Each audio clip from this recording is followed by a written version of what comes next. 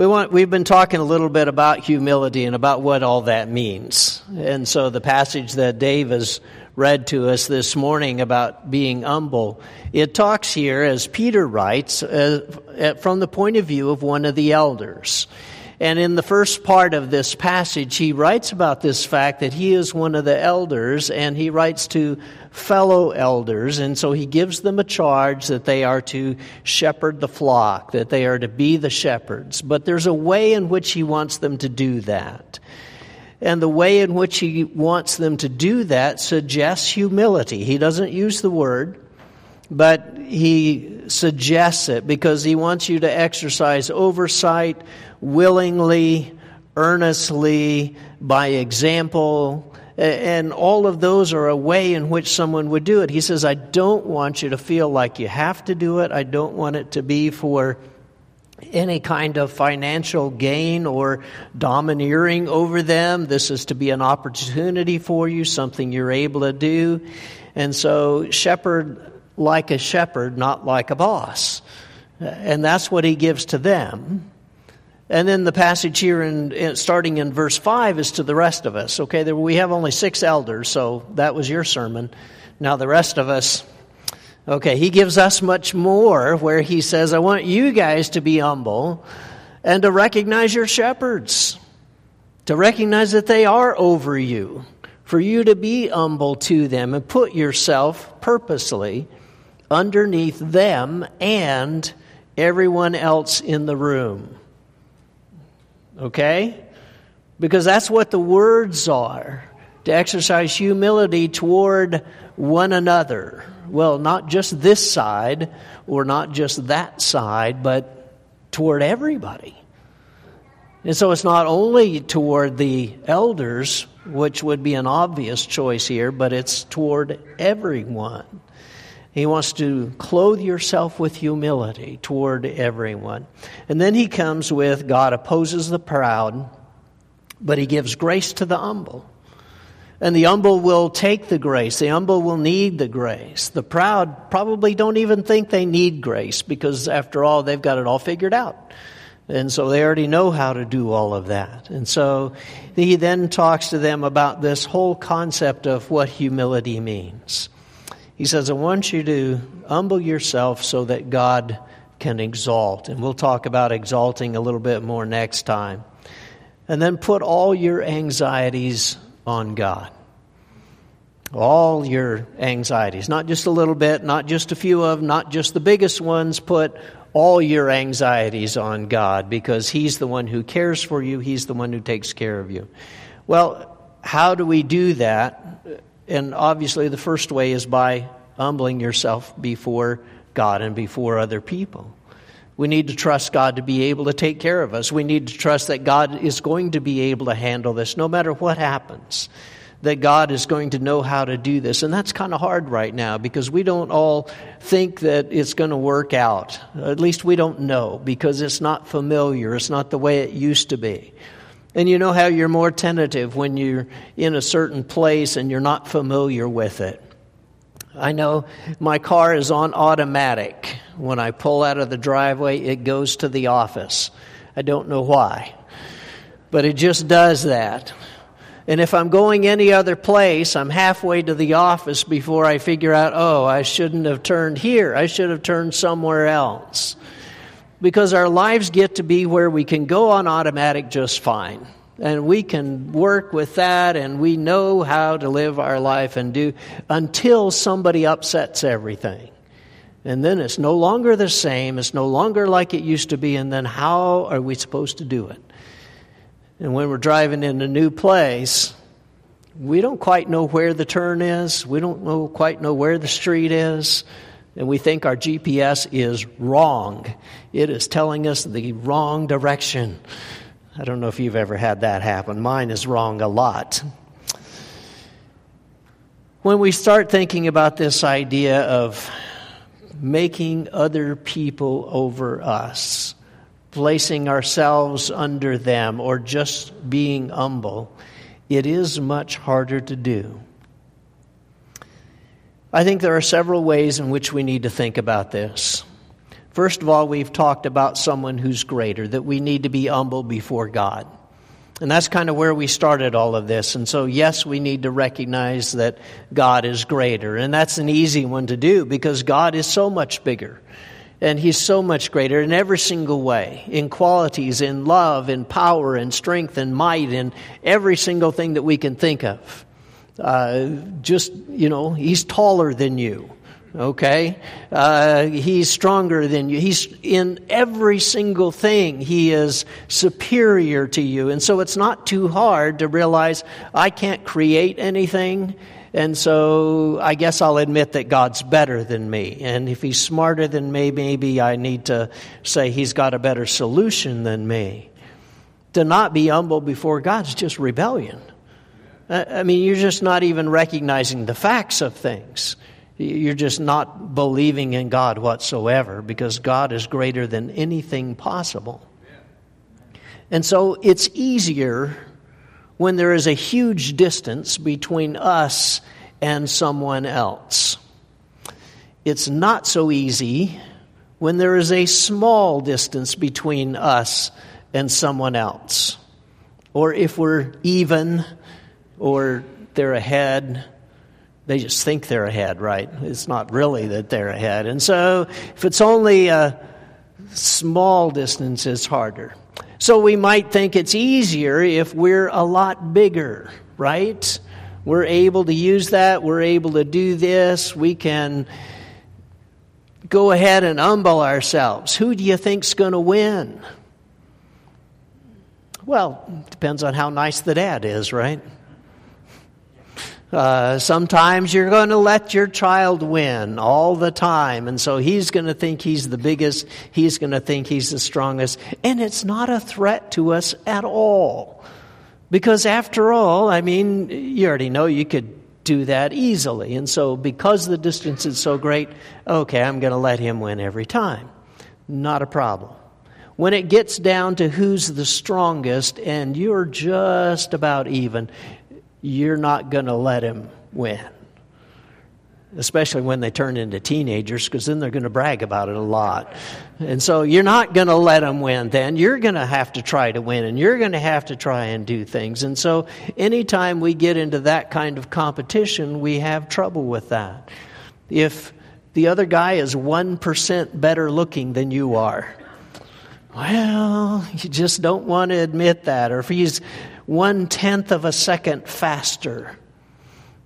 Well, do you really want to say that he's faster? We'll give ourselves the benefit of the doubt, which means you lose, right?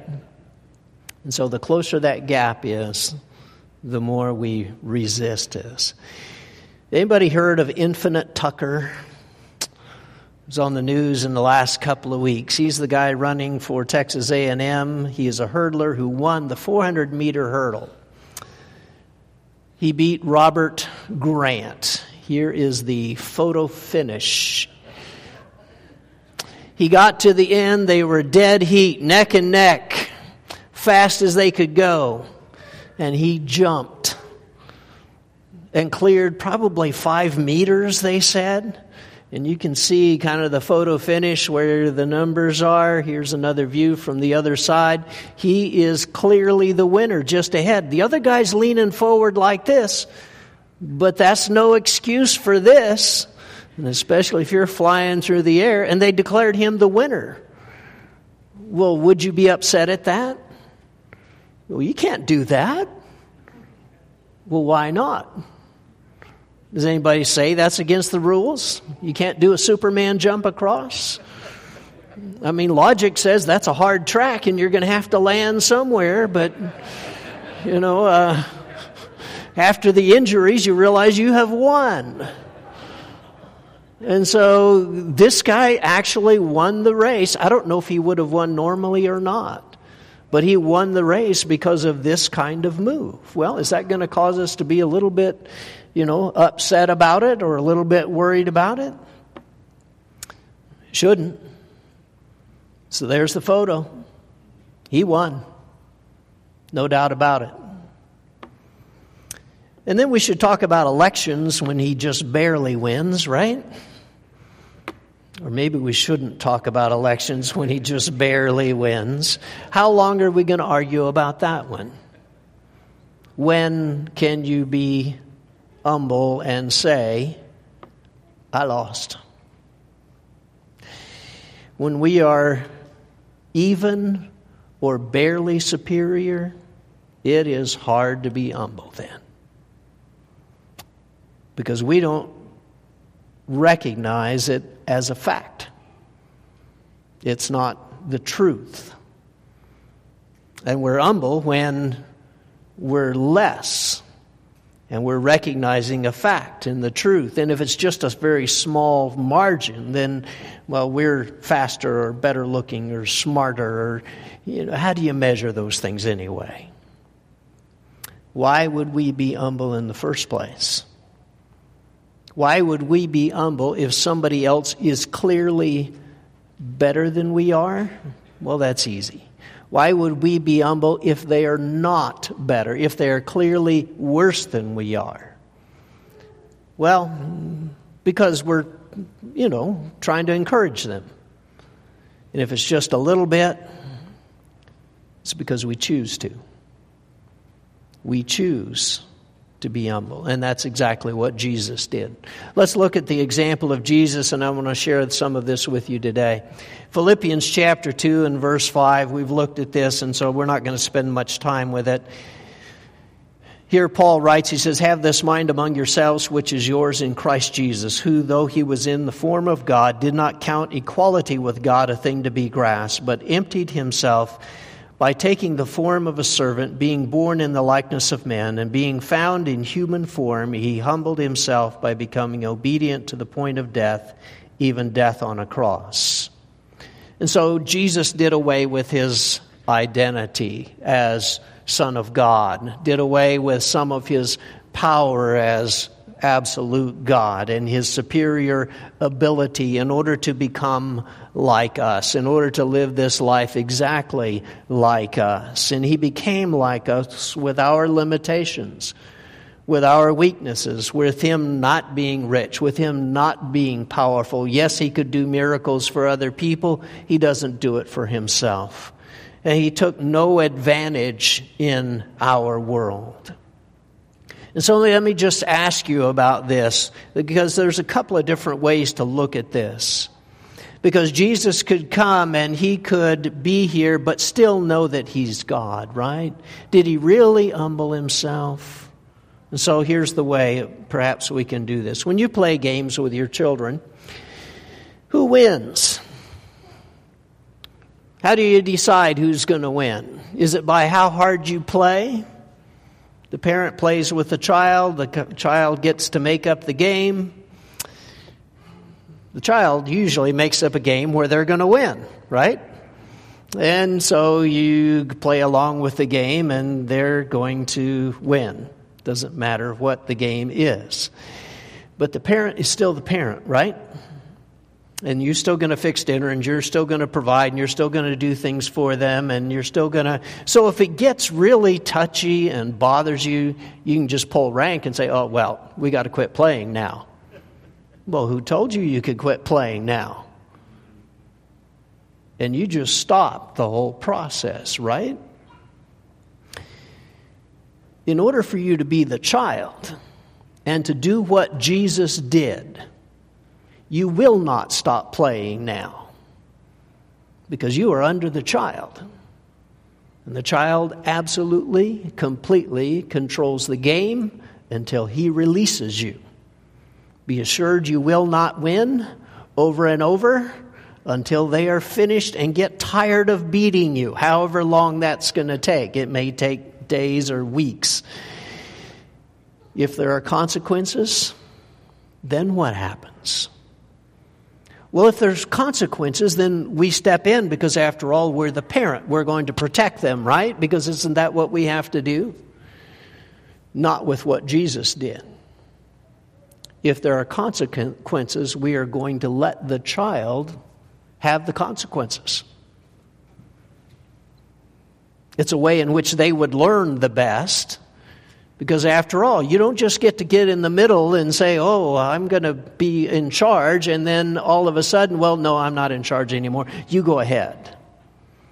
So if you're camping in the backyard and it starts to rain, you don't come in till the child says. Because the child is in charge. The child is the one who says, and you're going to put yourself under them. That's what Jesus did. He did not exercise authority and say, oh, but you're doing it wrong and this is going to turn out badly and so I'm just going to step in. No. And when we humble ourselves under someone else, there may be a time like this where we are not going to take our own authority, where we are going to let them do this. And why would we ever do this? This does three things. One, it lets you experience, or lets the child experience it like it really is. It lets us experience it like it really is. What is it like to be a child? Have we forgotten? But we might remember then. It lets the child really be in charge. And number three, it forces them to learn from their own decisions. And if we're constantly jumping in to bail them out and constantly jumping in to take care of things and to manage things for them whenever it gets sticky, no, they're never going to learn how. And so part of humility is to say, I'm going to let you be in charge of me. I'm going to let you be in charge of this situation. I'm going to let you take this role. And I am not going to jump in the middle of it, even when it's messing up, even when it's not going well, even when things are falling apart, because you're never going to learn to do it unless you have it. And that is what Jesus did. He came and he was here. So how did he accomplish all of these things? Jesus comes to earth and he is just like us. Well, he has these great powers, though. He can heal. Yes, he can heal. And he is always superior in every way until he humbles himself under us. And he is humble with the sick and the distressed and says, what do you want me to do for you? And they say, I want to be healed of my leprosy. And Jesus touches leprosy. That's playing the game. That's figuring out what it's like to be here. That's touching the guy who's in quarantine with COVID that nobody else can touch because he is not going to go above him. And when he's in trouble, he stood with them against the Pharisees, the man with the withered hand on the Sabbath day. It's a setup. You know it's a setup. And Jesus says, I'm going to heal you. And he becomes the outcast just like the man on the Sabbath day. And he could heal with more power from God, and God is there working through him the same way God works through prayer with us. Because it's possible with prayer. And sometimes he doesn't heal. He doesn't heal Lazarus because there's a bigger miracle at stake and greater teaching at stake. Let me show you what resurrection looks like. And so he allows humility and even Lazarus' humility to teach a greater lesson. And it says also that he died on the cross as one of us. The nails hurt. The beating was real. And he didn't answer back, and he didn't defend himself. And he was right. Every single bit of the way he was right. And he was pure. And he was holy. And he was above all of this. He was innocent. and he took the punishment of a guilty person because he humbled himself with us so that we might receive his forgiveness. He taught as one of us. He trained disciples as one of us. He followed every single command he ever made. That's how you tell the difference between the boss and the guy who humbles himself. The boss makes rules he doesn't have to keep. The guy who humbles himself keeps every single one of his rules. Because if I made it for you, I'm going to follow it. I'm going to keep it.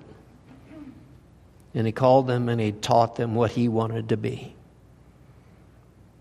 And he comes to be with us and he comes to bless us when we are wrong. Absolutely wrong. And he doesn't really point it out. He says, don't sin anymore. We already know it's wrong. He's not leaving any doubt that it's wrong. And if there ever was a doubt, surely he would point that out. But he's not trying to make a big spectacle of that. He's humbling himself with us in our sin and says, you don't need to do this anymore. And we're like, I know. It was a mistake. And when we are inferior, he doesn't notice because he already knows we are, and he's there to help and he's there to support us. And he leads from being like us, not from being over us. Maybe the best example of all of this, and I know these are familiar stories, is in John 13 as we look at Jesus and what he did. And I love the first part of this because it's what Jesus knows, and it's that he knows all of these huge things. And so starting in John 13:1, he says, now before the feast of the Passover, when Jesus knew that his hour had come to depart out of the world to the Father, having loved his own who were in the world, he loved them to the end. During the supper, when the devil had already put it into the heart of Judas Iscariot, Simon's son, to betray him, Jesus, knowing that the Father had given all things into his hands, that he had come from God and was going back to God, rose from the supper. He laid aside his outer garment, and taking a towel, he tied it around his waist, and he poured water into a basin and began to wash his disciples' feet and to wipe them with the towel that was wrapped around him. And so just notice the things that Jesus knows when he knows his hour has come, when he knows he is departing out of this world and going to the Father. He knows about Judas. He knows about the betrayal. He knows the Father's given all things into his hands. He knows he came from God. He knows he's going back to God. And then he just starts. Nobody else is moved. We all got here. We're all just sitting here dirty-footed. And he just gets up and starts. He humbles himself. And it's not with a big exasperated sigh or a mumble under his breath. You guys' feet stink, but I guess I'm going to have to just do it. That's not humbling yourself, okay? That's the form of control in everybody else and trying to get them to do what you're forcing them to do. No, quiet, silent, gets his water, comes over and starts on the first one. He'll make his point later on. He doesn't have to make it right then. He's doing what they should have done. He's acting like one of them should have, but he's humbling himself to be that one who should have, and showing them, here's the example of what it would look like if one of you were humble like this. And so he's going to teach the lesson not like the schoolmaster with authority who says, you ought to have washed feet. He's going to teach with the greater leadership skills of getting the point across rather than getting your way. And when he had washed their feet, Peter objects. Peter begins to argue, not me. He recognizes the irony. He says, well, yes, I am going to wash your feet, or else you don't have any part with me. And of course, Peter's going to argue with everything. Jesus doesn't tend to argue with him. He just says, no, you're going to let this happen. And when he's finally done, he had washed their feet, and he put on his outer garments, and he resumed his place, and he said to them, do you understand what I have done for you? You call me teacher and Lord, and you are right, for so I am. If I then, your Lord and teacher, have washed your feet, you also ought to wash one another's feet.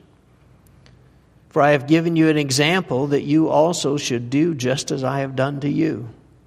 Truly, truly, I say to you, a servant is not greater than his master, nor a messenger greater than the one who sent him.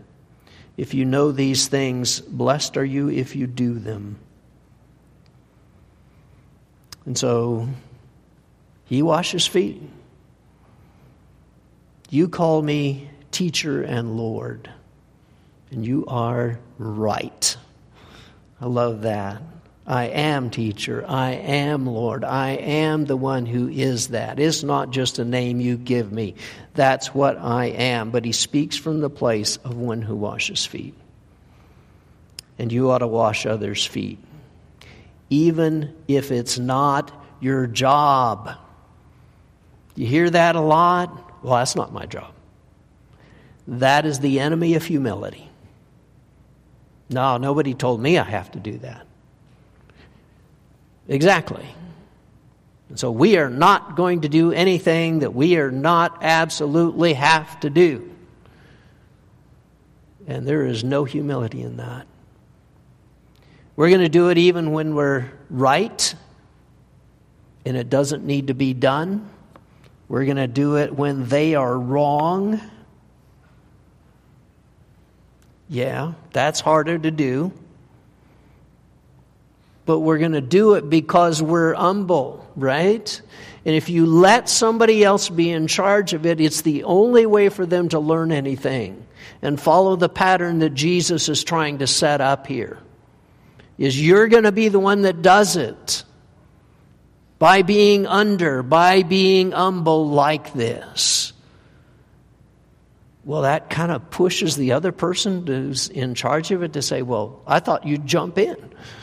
I thought you'd take over. And it just doesn't work like that. Even if you're smarter, even if you're better, even if you're faster, you're going to do it their way. Because they need to be able to do this. And because it's who you are. And the rest of the New Testament is how this works out. And you see people in charge, and you see people doing this. We need to know how to humbly lose better than anyone else. Opposite's true. We need to know how to humbly win better than anybody else as well. We are not greater than the master at any time. All right, I was debating about a story. I guess I'll tell you this story. I can remember being in junior high school and going to get Christmas presents. And this is back in the olden days, just after they had got printed money.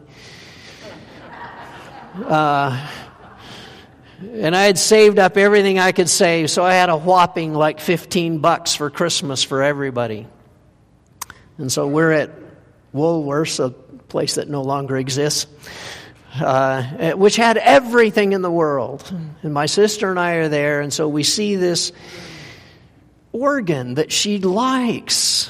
And it's, just a little tiny keyboard, but it does all kinds of stuff. And, you can play a tune on it. And she's just so excited about this thing. It's $30. I'm like, wow, that's a lot of money. But it is her favorite thing. And so I decide I am going to be the most generous person this year. And I am going to go ahead, and long before they ever had credit, I know most of you don't remember that, they had something called layaway. And so for about $3 or $5, I could put this thing on layaway. And so I thought, this is going to be great because I know what's going to happen. I can get this. It's really what she wants. And I'll go home and tell mom and dad, and, they'll chip in. And so put it on layaway, went home and said, man, I found the perfect thing for Judy. This is exactly what she wants. It'll be perfect. She loves this. It'll be great. And I went ahead and put it on layaway. And they said, well, that's fine. But I didn't get the second part of this. I want the second part of this. It says, and we'll pay half, right? Okay, half would be good. More than half would be even better. And so I'm waiting, and, a few days go by. I says, well, Judy really likes this. And I went and I put this on layaway for her, and do you guys think you could chip in some?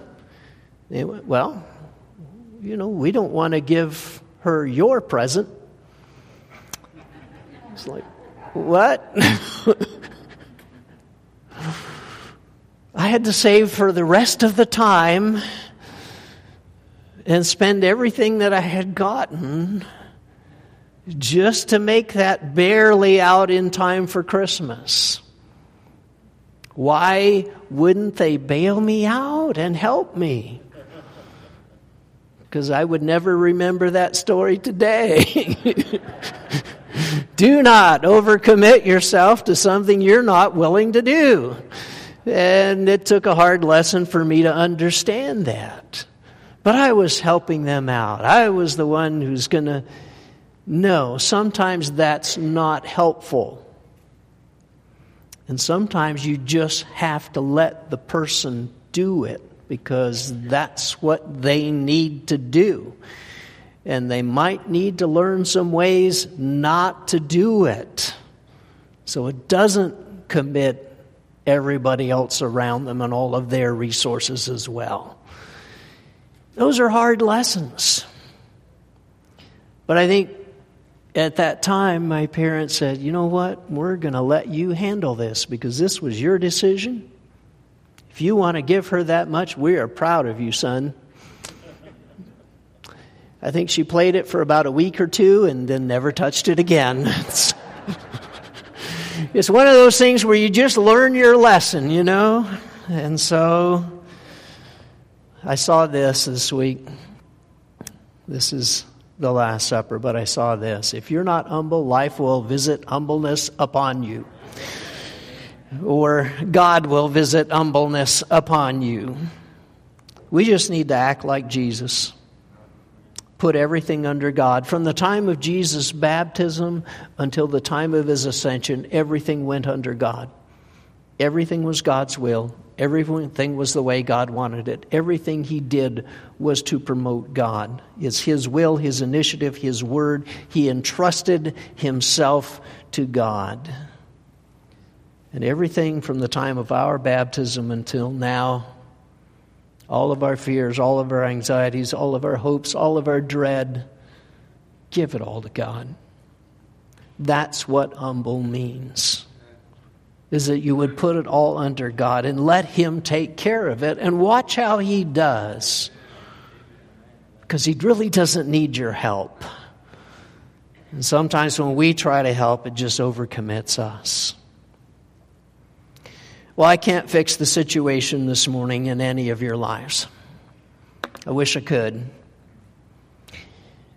But I'm not sure I'd trust myself to do it, even if I could. So we can't fix it all. Church is a wonderful place, but it can't fix it all. But we can pray to God who does. And so today, if we can pray for you, would you come while we stand and sing?